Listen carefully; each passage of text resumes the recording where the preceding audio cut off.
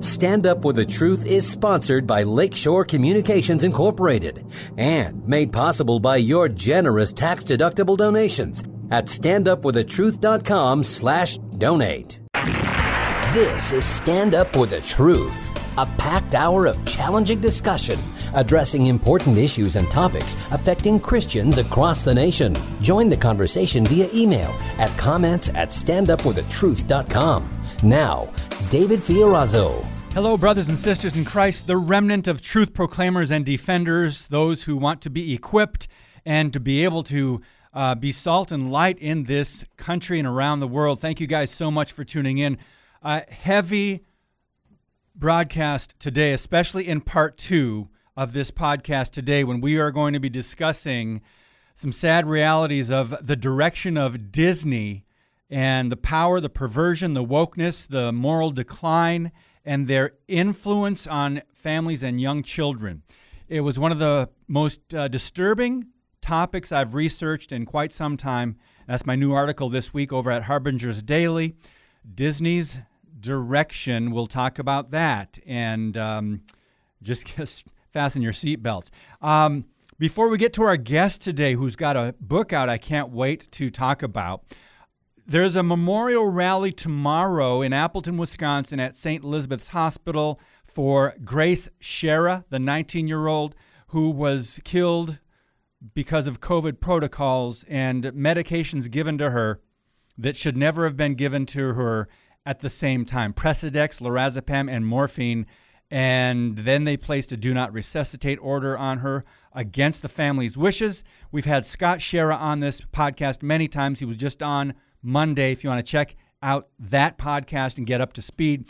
It starts at 9 a.m. tomorrow morning, rain or shine or whatever, but it's going to go from 9 till noon in Appleton. So details are on our website, at the radio station website, q90fm.com. Again, memorial rally tomorrow for Grace Schara. Sad story, but a lot of parents can relate to that, families that lost loved ones during COVID. So we also will address some leaked footage of a Disney producer and someone in animation, and even one of the presidents there bragging about pushing the gay agenda. Seriously, friends, this is not a conspiracy anymore. It's out in the open. But I want to bring in today's guest, and I can't wait to talk about this book. We're going to be talking about the differences between Christianity and Islam with Dr. Mark Christian. He's the president and executive director of the Global Faith Institute. He's a former Islamic imam who converted to Christianity from Islam, and he dedicated his life to really work now to raise awareness about the first victims of Islam, Muslims themselves. And he was raised in the epicenter of the Muslim Brotherhood and understands the goals and strategy of this organization of world conquest. And Mark provides one-of-a-kind insight into the players, the shifting alliances, motives, and movements taking place in the Muslim world, and the impact it's having around the globe and, in our context, right here in America. Dr. Mark Christian, welcome to Stand Up for the Truth. Thank you very much for having me. It's an honor to be with you and with your listeners this morning. Well, thanks for your time. Hey, you said you're in the middle of a book signing this morning. Tell us about that. Yes, there is a lot of people who are very interested into what is going in the world today, especially the attack on Christianity and who is behind it. And you talked about Disney and others. And, the attack on Christianity has been going on since the day of the crucifixion and the resurrection of Jesus Christ. And there is a big hate of Christians all along. But definitely there is an uprising in that. And the Muslim Brotherhood and the Islamic organizations that is functioning in this country definitely play a role in pushing this attack on Christianity as well. So I've been speaking today about how to make understanding of Islamic teachings, what does it really mean, and especially during the month of Ramadan. And some people are very interested in the book and my story and my testimony and the Islamic teachings that is included in that book. It's an amazing book. I didn't get a chance to read the whole thing, but just what I did read is just really eye-opening and very informative about how deep this agenda of jihad goes. I'm going to ask you about civilization jihad in just a minute, Mark, but I really want to thank you for coming on. We had Stephen Broden on last week. He's also part of the Content of Character series, which people can find out about if you want speakers for your church or event. It's over at contentofcharacterseries.com. And Dr. Mark Christian, I read the prologue, and that drew me into your story in your book, which is, by the way, called The Apostate, Your Search for Truth. I'm going to just let the cat out of the bag real quick and just get to the bottom of this. Your own father tried to kill you, and that was an eye-opening experience for you, and you saw how demonic the roots of this Islamic agenda go. Please share a little bit of your background, and I know it goes back to the 1990s, but if you could just condense that for us. And what I read in the prologue was just amazing, and God bless you, and I know He's using you in a big way, but He brought you through a pretty intense time, didn't He? Amen to all of that. And so I just want to highlight something over here. This is not a book about bashing Islam and Muslims and all of that stuff. As a matter of fact, I have a deep, I can say that for till eternity, love for Muslims. They are my relatives. They are my bloodline. They are my family and so forth. And I continue. The book is written to show love to Muslims, basically, okay? And the other thing is, I did not leave Islam whatsoever because Islam was bad to me, or because I was suffering under Islam, or Islam is a jihadist movement, any of that stuff. I left Islam for a very simple thing, that it is a false religion. And I did not come to that conclusion just overnight because I read a couple of articles. That is far from true, and you'll find that in the book.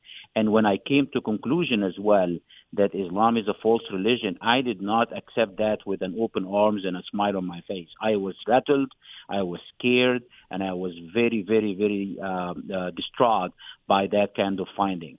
And that goes to the point that, my childhood was different from many childhood you can hear about. At the age of 5 years old, I start memorizing the Quran, and I start to live a very adherent and very devout Muslim life.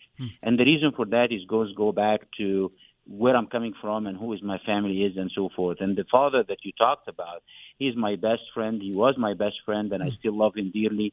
And he is very dedicated to what he believes 100%, and I am today dedicated to what I believe 100% as well, but on the other side of the aisle. And this is why this book is very unique, to give you an understanding of both sides. What does Islam teaches and what Christianity is all about, and what is the difference between the two, and who is right and who is wrong. Because there is no chance on earth that you will find Muhammad truthful and Jesus truthful. One of them has to be telling the truth, and the other person has to be lying. And there is no way both of them are teaching the same thing, or having the same religion, or we all worship the same God. This is one of the biggest lies of our lifetime. Yes. So I want to take you. Do you mind if I continue for a minute? Oh, please do. Okay. So I want to take you back to my upbringing and where I'm coming from. So, and to mention that, I have to mention my family and my father that we talked about a little bit. So my father's side is a very devout Muslim religious family. My mother was coming from a more of a cultural Muslim background. My life really, is kind of talking about both sides and how the Islamic side was able to overtake and overrun my mother's side. And also to talk about my family from my father's side. My dad is a physician. He's an OB-GYN. He came from absolutely nothing, coming from a countryside, small village, no running water, no nothing.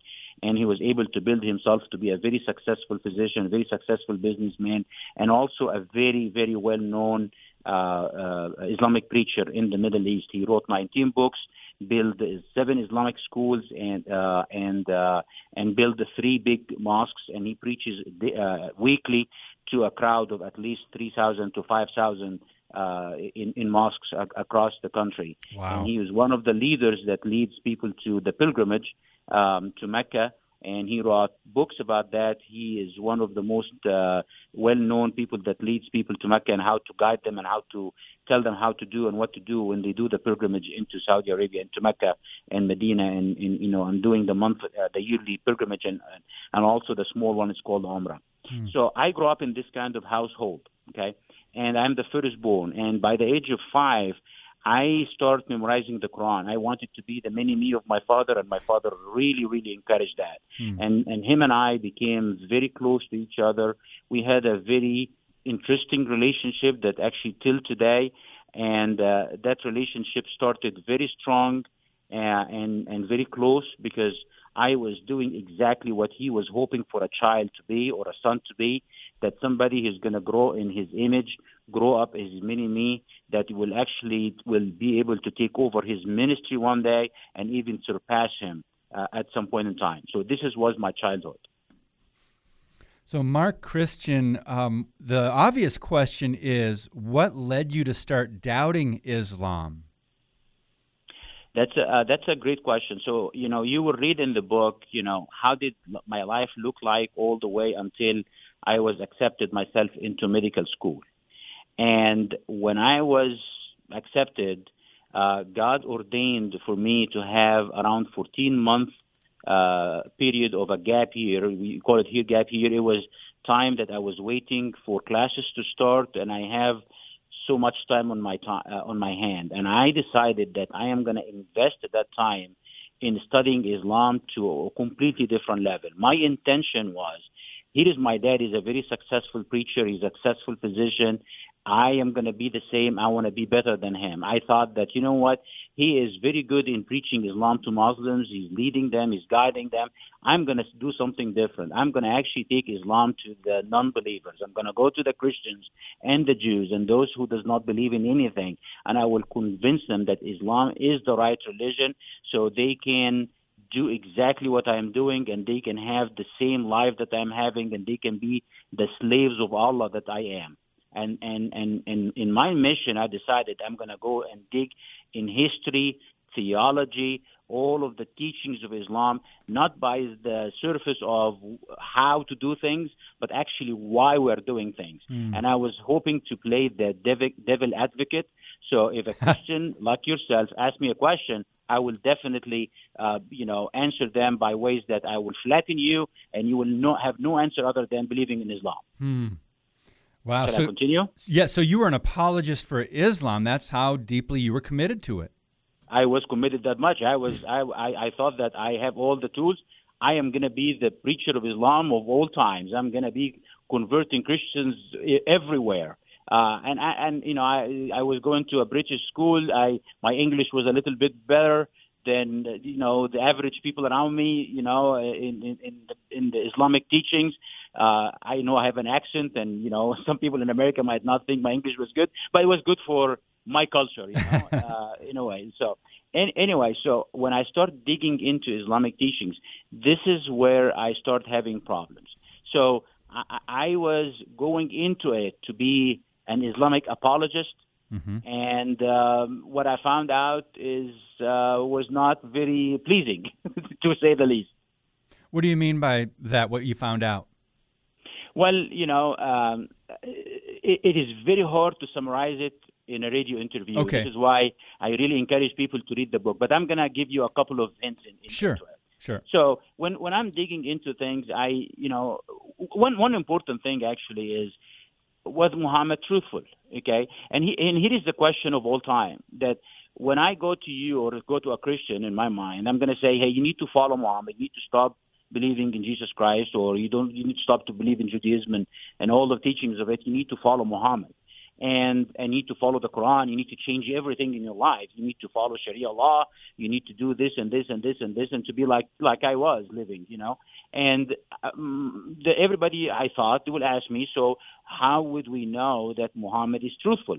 How would we know that Muhammad's message is honest? How would we know that Muhammad is the prophet of all prophets, like Muhammad claimed to be? How would we know that Muhammad is the final message, that he is the most beloved by the creator of heaven and earth, and all of the things that Muhammad claimed to be? How would we know that? And I will tell them, like every Muslim would say, well, the Quran, the teachings of the scripture of Islam, says that Muhammad is what he claimed to be is.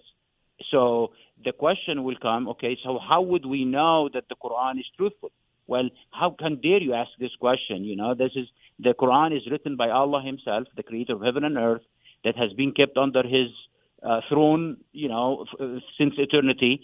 And Muhammad, because he is who he is as the best prophet of all, he was, bestowed on him to have this unbelievable, truthful message from Allah himself.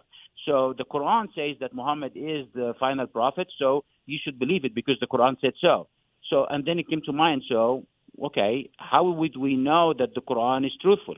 Well, because Muhammad said so. And I'm going to go into this unending circle. The Quran is true because Muhammad said so, and Muhammad is truthful because the Quran said so. No, we need to find more answers to that. Yes. What you think? Yes. Right? So it came to me like, okay, let us examine what Muhammad said himself when he was alive. I didn't know the story of Thomas, but all of us Christians know the story of Thomas. Thomas asked Jesus, how would I know that you are the resurrected Jesus Christ? And Jesus did not shy away from his questioning, and he reached out to him, and he let him put his finger in his hand to show the signs of the nails and the marks of the nails. Is that you know that story, right? Yes. Most Christians know that story. So this is the thing, So what did Muhammad do when he was asked the same questions or challenged the same question? And that is the question. Well, what's fascinating about Jesus is in one of those stories written in the Bible, he says, here, just touch my hands and my side. And Thomas then exclaimed, my Lord and my God. So doubting Thomas had a revelation of Jesus just individually. But we're talking with Dr. Mark Christian. His book is called The Apostate, My Search for Truth. Mark, we've got 3 minutes left in this segment, and I want to go back briefly and just ask you... Okay, maybe go ahead. Next segment, I want to share with the listeners today what was Muhammad's answer when he was asked that question by the Jews and by the Christians of his time and also by others. And this is something that is actually mentioned in details in books, but we will do that in the next section. Okay. But let's finish this segment, okay? Yes. I just wanted to go back and ask you a little bit more about your family, because on page 33 of your book, you write about the Muslim Brotherhood, and you've got a picture of your father with you as a young child, and then your uncle was actually a major role player in the Muslim Brotherhood. Is there any communication with your family today or your relatives, or have they cut you off? Well, there is an attempt on my life in March 29, 2003 by my own family. And I survived by the grace of God because God has a plan for me. I truly believe that. My relationship with my family has been severed, not only in 2003, but actually 10 years prior to that when I started questioning Islam after the revelations that I found out when I started studying Islamic history and teachings from Islamic books. And but here is the biggest thing. In 2015, I was able to reach out to my dad and have a phone call with him, and since then we have been talking back and forth. Oh, wow. I think what I'm benefiting the most is because I live in this great nation that we are in today, that I'm getting provided protection that I would never get anywhere else. But most important than that is that I have the assurance of salvation in Jesus Christ. I'm not fearful whatsoever from anything. Nothing will add 1 second to my life. Nothing will take away seconds of my life without the will of God. So I'm living with no fear. I love my family dearly. They hate on me dearly as well, and I'm not worried about that. I will continue reaching out, and this is what I encourage Christians to do on a daily basis. Do not be afraid of what people think of you. Let us focus on what Jesus thinks of us. Praise God. I know he's working, and he's getting the message of truth out there through you, through your book, Dr. Mark Christian. I look at the back, and I see Bob McEwen endorsed the book, Lieutenant Colonel Oliver North.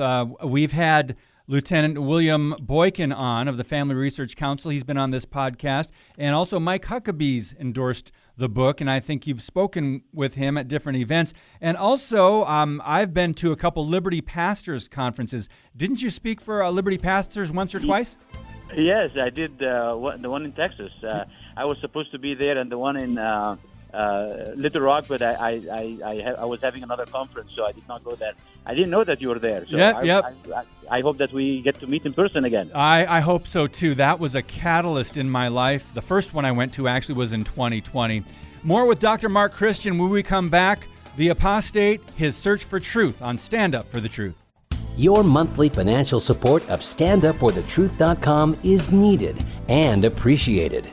Now, back to today's Stand Up for the Truth with David Fiorazo. Our guest today is Dr. Mark Christian, and his search for truth brought him to Jesus Christ, and he's a converted brother and family member, but he also has family that he's been praying for. He mentioned earlier he's trying to witness to Muslims when he has opportunities because he loves them. And we love all people because God so loved the world. The book is called The Apostate, and I want to go back to ask you something, Dr. Mark.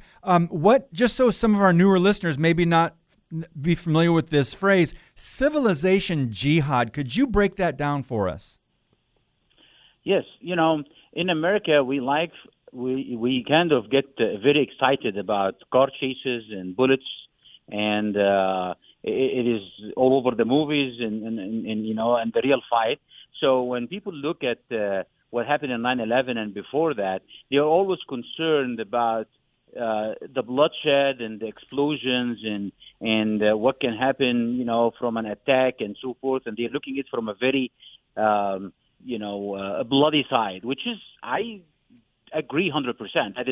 That is unbelievably hard, and it is something that we need to fight on a daily basis. And the sight of 9/11 is stuck in many people who lived through it, and also the people who have seen it on TV. And I hope people will continue remembering and never forget what happened in 9/11. But here is the biggest problem: civilization jihad is actually way more dangerous than actually the bloodshed of 9/11, if I would dare to say so, because I know for sure that they are.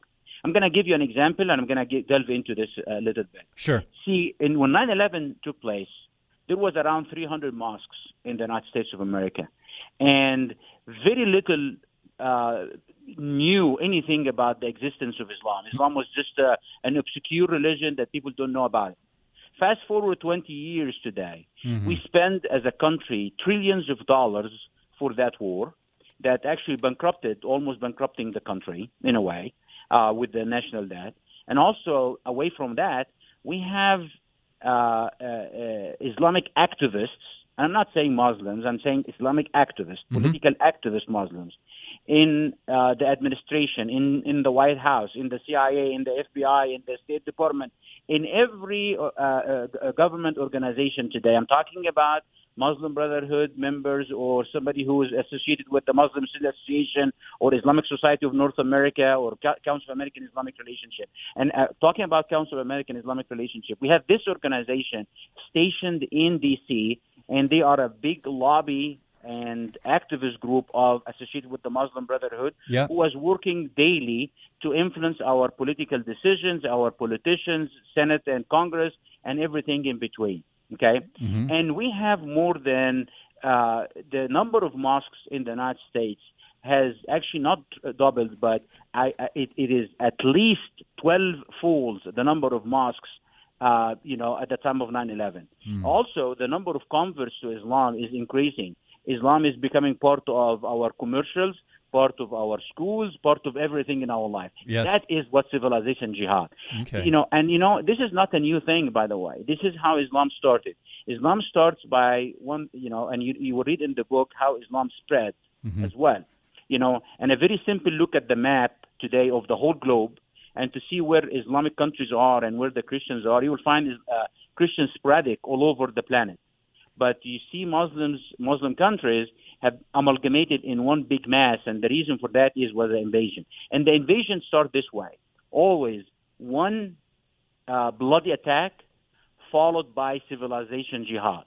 Okay? The bloody attack opened the door, gets people attention, and it's called the conquest. And then after that, civilization jihad. So what is the civilization jihad I'm talking about?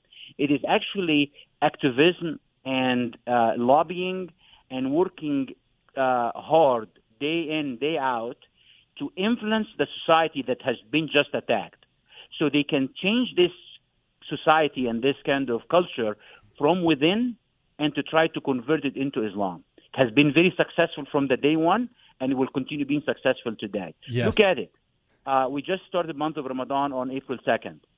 The same day April 2nd started, there was a huge big gathering of Muslims praying in Times Square, the same city that was attacked on 9/11. Wow. And nobody can even say anything. You have, hundreds of Muslims gathering with big microphones, calling for the prayers for Islam, and taking over half of Times Square, and not for a Happy New Year party or for a pagan party, but actually to line the streets, leaving the mosques empty, and making a big statement of Islam in Times Square. That is what civilization. This is the fruit of this civilization jihad. Yes. It's not bullets running. It is not blood running down the streets. It's actually turning the country from inside out. Attack on the church.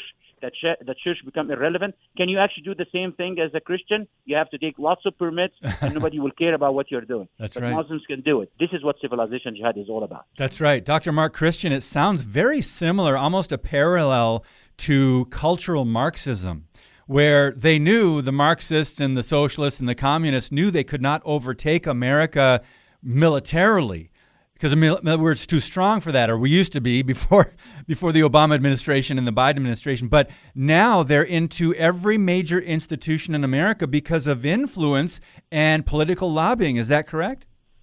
That is 100% correct, but I want people to pay attention to something that is very, very important. Sure. Okay. The rise of socialism and communism in the United States of America, which was like a huge big sin before. Look at the 60s and the 70s and the 80s and the 90s, and Reagan says, bring that down that wall, and how people looked at socialism and communism. It was a very small part of our culture that was actually obscure, and nobody cared about them. So when did the rise of socialism start getting a foothold in America? It's during Obama years. In the beginning of Obama years. And you have to understand today that socialism and communism is getting this kind of a new wave, a new blood, a new stamina, and it is by the help also of the Islamic organization. Yes. I sound crazy. I sound like, what are you talking about? Well, look at the hands of Islamists in the Black Lives Movement. Look at the Islamist organization, like I mentioned, Council of American Islamic Relationship and others, in the movement of the LGBT community. Yes. Look at it in the socialist and the communist movement all over the country. Look at the number of Muslims who are working in Bernie Sanders campaign or Biden campaign, Yes. or all of those. And so the question is, what is the relationship? Because the relationship is very close, more than anybody think it is. We are looking at fighting against socialism, but socialist movement itself is a failing movement. It never succeeded anywhere. It never did anything right to any country. That's right. It always brings nations down. So why? Because, part of the civilization jihad is to turn people against each other and use tools that destroy the culture from within, so one thing can rise as the most powerful thing. So socialism and communism today is rising because of the help of lots of people who hate this country, Yep. want to destroy it from within, and nobody hates it more than the Muslim Brotherhood and those who are fighting hard in a civilization jihad to turn this country from within.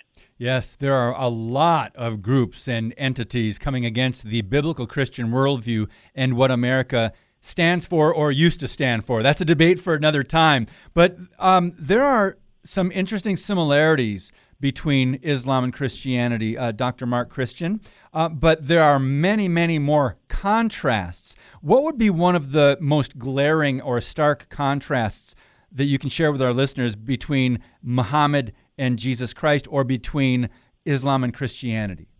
One is true and one is not. How about that? Yes. Break that down a little bit. But here's the thing. When I mentioned, when Jesus was challenged, about his legitimacy, he easily proved himself. Mm-hmm. He proved himself through miracles, and even he went to the doubters and tried to extend his hand to put the finger in it. When Muhammad was asked, he had no answers. Believe it or not, he had no answers. And I have not one example. I have many examples in my book, and that was the biggest challenge for me myself when I start digging. Is how did Muhammad respond to the doubters? And one incident come to mind right now, and mentioned in the book, and it is actually commemorated in the third chapter of the Quran, which is the second longest chapter in the Quran. It's a story of the Christians when the Christians went to Muhammad to ask him about his legitimacy, and his answer to them after days and days of dragging his feet and says, "Come tomorrow, I will have an answer for you." He never did commit a miracle. You know what he did to the Christians at the end? He brought a piece of cloth, and he said, "I will cover my head and my body with this piece of cloth. I'm going to include my family underneath it, and I will swear that I'm telling the truth. And if I am lying, then I will pray that I will be cursed." Do you think that is a good answer? No, that doesn't prove anything, right? Doesn't prove anything. So actually, the Christians looked at him and says, "No, don't embarrass yourself. Don't do this. We will pay you the money that you're asking us to do, but we are not going to convert. We're not going to follow. You're going to keep Jesus as our Lord and Savior, and just do your own thing. We will do ours. We will pay you money so you can leave us alone."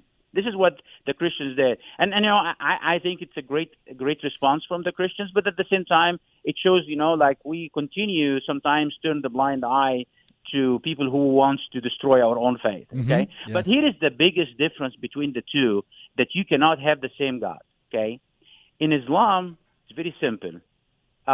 The word Islam itself, not like George Bush said, it is the religion of peace. Islam means submission. And surrender, actually, and submission. Yes. Okay, and that means that the person who follows Allah is nothing other than a slave, 100% a slave to Allah, who is his master. Okay, and the relationship will continue that way. The idea of daughtership and sonship and love from God is blasphemy in Islam. So that's all wrong, and you cannot accept it in Islam. While we are called into daughtership and sonship, and and relationship, a personal relationship with Jesus Christ, to God through Jesus Christ, so we can be loved and be forgiven, and we will never perish. That is a stark difference. How that can actually implement it on real life? Allah, or the Creator of heaven and earth, in Islam is a judge, is a very just judge, whether this is good or bad, but he's a very just judge, that nothing will go unpunished or unrewarded. So it is a relationship of what you're going to do to please that master, and what you did to make him upset, and he will punish you for every single thing. In Islam, if you miss the prayer, that is an obligation, which is one of the 5 pillars, yes, then you have to make up for that prayer. Otherwise, you will be punished for it in the grave and in the afterlife. Wow. Can you imagine if you tell Christians today that you'll be punished for every Sunday that you miss the church? Wow. Well, many pastors would like to do that, but the reality, but the reality is we have a forgiving, we have a loving God. We do fellowship, not obligations and so forth. And the examples between the two is stark, is different. Yes. And there is no way both of them can be true. You mentioned the 5 pillars of Islam, and we've had stories and have heard that is now in some government-run schools, public schools across America, where they have young students recite that. I'm sure you're concerned about that, correct? Because you couldn't recite the Bible or quote Scripture, but you can recite the 5 pillars of Islam in some schools in America. Here is the thing. I respect this country and I love it dearly, and it is the most important thing to me after Jesus Christ and my family, okay? But here is the thing. In this country as well, everybody has the right to practice their own religion the way they like, anywhere they like, and we have the freedom of religion, and I respect that. What bothers me the most is not that Muslims have the place of prayers in every college and every school, and they can do whatever they want to. I want to have that for me as well. If they have the freedom of religion, why am I denying mine? Why it is very easy and simple to separate the church from the state, but why the mosque is not separated from the state? And you say, they are separated. No, they are not, because Muslim activists are allowed in every office in this country. Can you do the same thing for Christians? Can we actually be Christians? And here is the thing. Muslims advocates are advocating for civilization jihad, from destroying this country from within. Christians actually are advocating for love, advocating for this country to be back to a very loving, caring God who accepts everybody and loves everybody and wants good for everybody and wants to bless people and wants us to live by a very fair code, 10 Commandments and things that is not evil in any way. But within Islam, you can punish the thief by cutting their hands, by stoning the adulteress. We don't have that. Jesus said, "Do not stone the adulteress." You're right. So this is the difference between the two. So why are you denying the right of? Why you are separating the church from the state, but not separating the mosque from the state? Yep, that's an excellent question, and it goes unanswered. And educators, I don't know how they deal with that contradiction. It's not answered, sir. You know why it's not answered? Because us Christians and us and our leadership is not doing what is right. That's right. We shy away from the controversies. We run away from any argument that kind of brings some kind of questioning to our intention and stuff like that. You know what? Muslims do not do that, and they stuck with each other. They work with each other. The dedication for the Islamic movement is inspiring and should be inspiring to us, that we should follow in their footsteps of how much dedicated Muslims to their cause. Maybe we can be doing 50% of their cause. I'm mentioning my own father. My father is a strong Muslim. I called him on April 2nd to congratulate him on Ramadan, even after he tried to kill me in 2003. And he never gives up. He never gives up. In the phone call, I'm saying congratulations. He knows where I'm at, and he knows, in faith and so forth. And he says to me, are you? He doesn't. He still continue calling me Muhammad. Does not call me Mark. Thank you for listening and sharing today's show via standupforthetruth.com/podcast. Now, back to Stand Up for the Truth. Here's David Fiorazo. Sorry, we had to cut off Dr. Mark Christian, and he had to get back to his event. He was actually speaking and doing a book signing, and he took the time to do the interview, and then he got all passionate toward the end of that, so we are going to have him back on. The book is called The Apostate, My Search for Truth, by Dr. Mark Christian, so we will definitely have him back on. And after the break, he said absolutely he'll come back. So now, guys, we're going to take a turn now in this podcast, because I warned you, this is one of the more disturbing topics I had researched in recent years because of the depth of the immorality here. And then let me dive into it. We're going to talk about Disney. Disneyland, Disney World, even go back and mention Walt Disney's roots and his profession of a Christian faith. So how is Disney doing some of the things it's doing today, knowing its founder would not have endorsed it? Well, Disney's direction is now something to be concerned about, especially if you're a Christian parent. It's not exactly a news flash. Disney has made just massive advancements in power, in acquiring wealth, corporations. They have their own entities. Anyway, they're now politically correct. They've gone gay. They've gone woke. But many families across the country have no idea and keep on really endorsing Disney products, right? So we now have overwhelming proof that leadership, and I'll quote a few of them in a few minutes, at Disney have been openly and rapidly advancing the LGBTQ plus agenda. And because kids are its target audience, this multi-billion-dollar corporation has opened itself up to anti-family agendas and child predator problems. We'll get to that. Their power and their tentacles, let's start there. This has flown under the radar for a number of years, but now since they have really opposed harshly this Florida law protecting young children in public schools, and thank you, Governor Ron DeSantis in Florida. Because of that, people are looking at Disney and going, why are you so against this legislation? So they have poisoned countless young minds to reject God. It's been subtle because they've accepted homosexuality, discrimination against Christians. How about witchcraft in many of its movies and animations? But the list of companies owned by Disney now is quite daunting. But let's just name a few.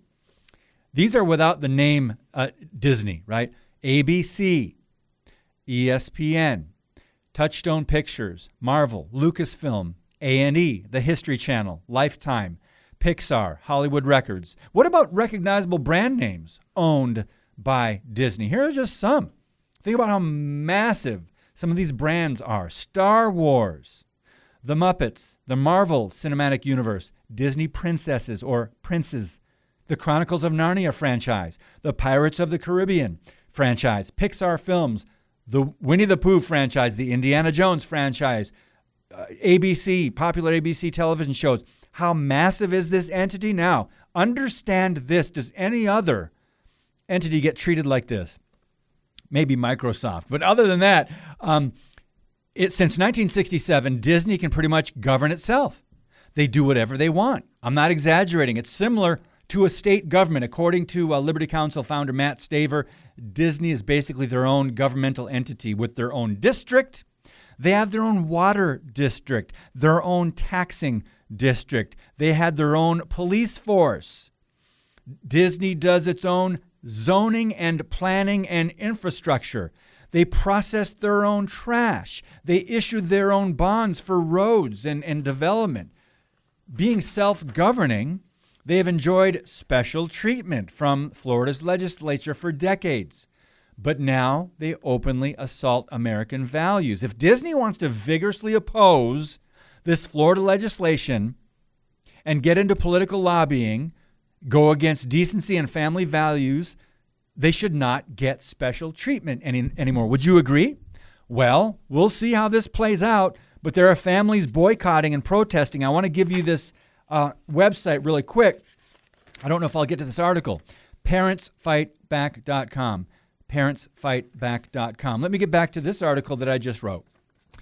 Disney executives, now here's where a couple of the quotes are going to come in. They've openly admitted they are grooming young children, and this alone should concern parents, especially Christian parents. Now, the company now gloats about intentionally placing LGBTQ narratives into movies, cartoons, and storybooks. They promised to wage war against Florida and their parental rights in education law. Did you know that was the actual name of the bill?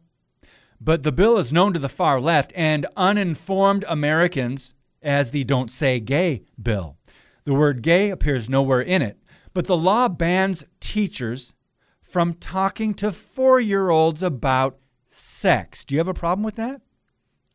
Florida's HB 1557 mentions parents many, many times. Quote, classroom instruction by school personnel or third parties on sexual orientation or gender identity may not occur in kindergarten through age 3, or in a manner that is not age appropriate or developmentally appropriate for students in accordance with state standards, end quote. Do you have a problem with that? I don't. The fact Disney executives and many employees would have a problem with protecting innocent school children speaks volumes, especially for a company that people think embraces children. Now, they do work with and embrace a Chinese Communist Party that violates human rights and promotes anti-Christian worldviews. They work with China. Disney owned ESPN. Did you know that Disney owns ESPN? Their broadcast of the women's NCAA basketball tournament a few weeks ago, on that broadcast, two announcers, Carolyn Peck and Courtney Lyle, gave a couple minutes, 2 minutes of silence honoring the LGBTQ in opposition of Florida's bill protecting children. I'm going to quote them. There are bigger things than basketball. Our LGBTQIA plus teammates at Disney asked for our solidarity and support. So ESPN, owned by Disney, I don't know if they were forced or if they said, yeah, let's help you out. Let's honor Disney employees with 2 minutes of silence, those who are LGBTQ. Disney's theme parks have opened itself up to pride parades. They now have the rainbow, Mickey Mouse hat, and everything else. Christian parents don't seem to mind. They keep attending. They keep going there to the theme parks. That's your decision. That's a individual issue of conscience. But if that weren't enough, Disney's showing its hypocrisy by crusading against the Florida state law while at the same time expanding programming access in the Middle East to nations that have strict laws and often severe punishments against homosexuality and LGBTQ lifestyles. The countries include Algeria, Egypt, Libya, Morocco, Qatar, Saudi Arabia, Yemen. And yet Disney is coming against Florida. Thanks to the work of journalist Christopher Rufo, some leaked footage emerged of an executive producer of Disney Animation bragging about her, quote, not at all secret gay agenda. Her name is LaToya Raveno, and she admitted the company has already been pushing hard to insert more LGBTQ characters, and she said that whenever she could, she would add queerness, her words, adding queerness, such as gay characters kissing in the background. And she emphasized the fact that no one at Disney tried to stop her. The new video from a Walt Disney Company meeting called Reimagine Tomorrow, this shows top executives vowing to increase the number of LGBT characters in Disney productions. The progressive elites called the meeting at Disney Reimagine Tomorrow. It sounds like something right out of the World Economic Forum and Klaus Schwab's Great Reset agenda, doesn't it? Now, one of the featured speakers brought in for this series at Disney was Ibram X. Kendi to teach how to be an anti-racist and the worldly philosophy of critical theory under the guise of DEI. What the heck is that? Diversity, equity, and inclusion initiatives within Disney Corporation. Next, Katie Burke is the corporate president for Disney. She went so far as to say that Disney wants more than 50% of its characters to be LGBTQ and racial minorities from now on. She smiles and proudly describes her two LGBTQ kids and says her colleagues at Disney want to be part of, quote, groundbreaking LGBTQIA stories, end quote. Pray for her children and for her that God would get through to them with the truth. She should be broken, not proud, being the, quote, mother of one transgender child and one pansexual child, end quote. So it's no surprise that in order to guarantee LGBTQ plus awareness content is available for children, Disney creators chose to restore a lesbian kiss in the upcoming animated film Lightyear. I seem to remember Buzz Lightyear from Toy Story. I'm not sure Tim Allen would feel good about this development, but hey, it used to be that Disney was once family-friendly. Friends, not anymore. The Joe Biden White House, let's go there for a couple minutes. The Joe Biden White House is pushing this demonic worldview as well. Biden recently claimed that trans people are made in the image of God. His words. Biden Democrats have endorsed sex change operations on teenagers who who identify as the opposite gender. Democrat Press Secretary Jen Psaki also declared that banning sex and gender conversations in the public schools until fourth grade is discriminatory. She calls the Florida laws protecting young children horrific and a form of bullying. This reveals a tragic fact about America, friends. We're now at a point in history where the left thinks it's bullying to ask teachers not to talk about transgenderism and homosexuality in kindergarten. The next part of this story, we've got 5 minutes left. It's more disturbing, but this definitely pulls back the curtain on Disney's child predator problems and how the LGBTQ media is covering it up. Chris Rufo shared this in 2014.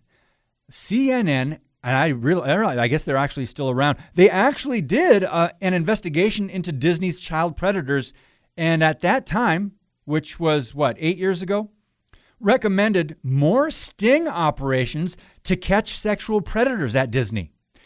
Fast forward 8 years, 2022. This is what's changed in such a little amount of time. CNN now says that mentioning this problem is a conspiracy theory. In other words, forget our 2014 report.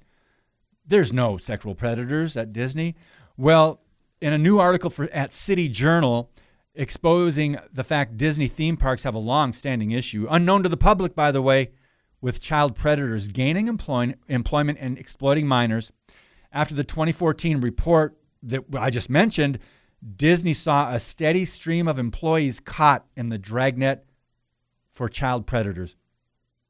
Disney employees have been arrested, 3 in a sting operation in Orlando.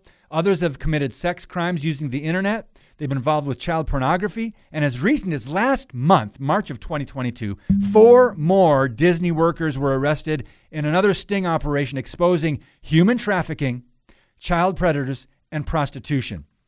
This is documented. So let's be fair right now. Most employees that work at places such as Disney just want a stable job. I understand that. But the sad truth is, wherever you find groups of young children, you will find sexual predators. Now, Walt Disney, if a corpse could roll over in its grave, he would. If he knew what was happening today to the corporation, the entity that he started, he seemed to believe that inspiration came from God and that religion is necessary to maintain a proper balance or a healthy life. Here's a quote from Walt Disney when he was alive. "All I ask of myself is to live a good Christian life. And toward that objective, I bend every effort in shaping my personal, domestic, and professional activities and growth." Does that sound like a man who would come against young children and a law protecting them from these sexual agendas, hypersexual agendas, and demonic agendas? I wonder what his family thinks. Well, when you walk into the Magic Kingdom theme parks, there's a plaque featuring a Walt Disney quote that says, "Here you leave today and enter the world of yesterday, tomorrow, and fantasy." And according to Disney Diversity and Inclusion Manager, they have now removed all mentions of ladies and gentlemen, boys and girls in its theme parks. Why? To support LGBTQ plus children, make them feel safe and, quote, included. Now, another Disney ally to the LGBTQ community, Senior Vice President and Chief Diversity Officer, reacted to the Florida legislation saying, "I believe it's important to reaffirm our Disney values and our long-standing commitment to inclusion," meaning anything included but the biblical worldview. They are reaffirming Disney values by rejecting biblical values. Let's be clear, friends. This radical sex education is foundational also to social justice movements. Don't have time to finish the article, but you can go to harbingersdaily.com. They just published it, I believe, this morning, the article that I wrote with much of this information and links to the resources on Disney's depravity and their power and their tentacles. It is massive, more than I could even get into in this article. All right, tomorrow on the podcast, it's tomorrow, Friday, Dr. Nathaniel Jensen, he's got a new book out. We'll talk to him, and then we'll get into more news and commentary in the last segment tomorrow. Remember to check out that protest and rally for Grace Shara in Appleton, Wisconsin, outside St. Elizabeth Hospital, 9 a.m. tomorrow. God bless you, friends, and as always, keep speaking the truth about things that matter.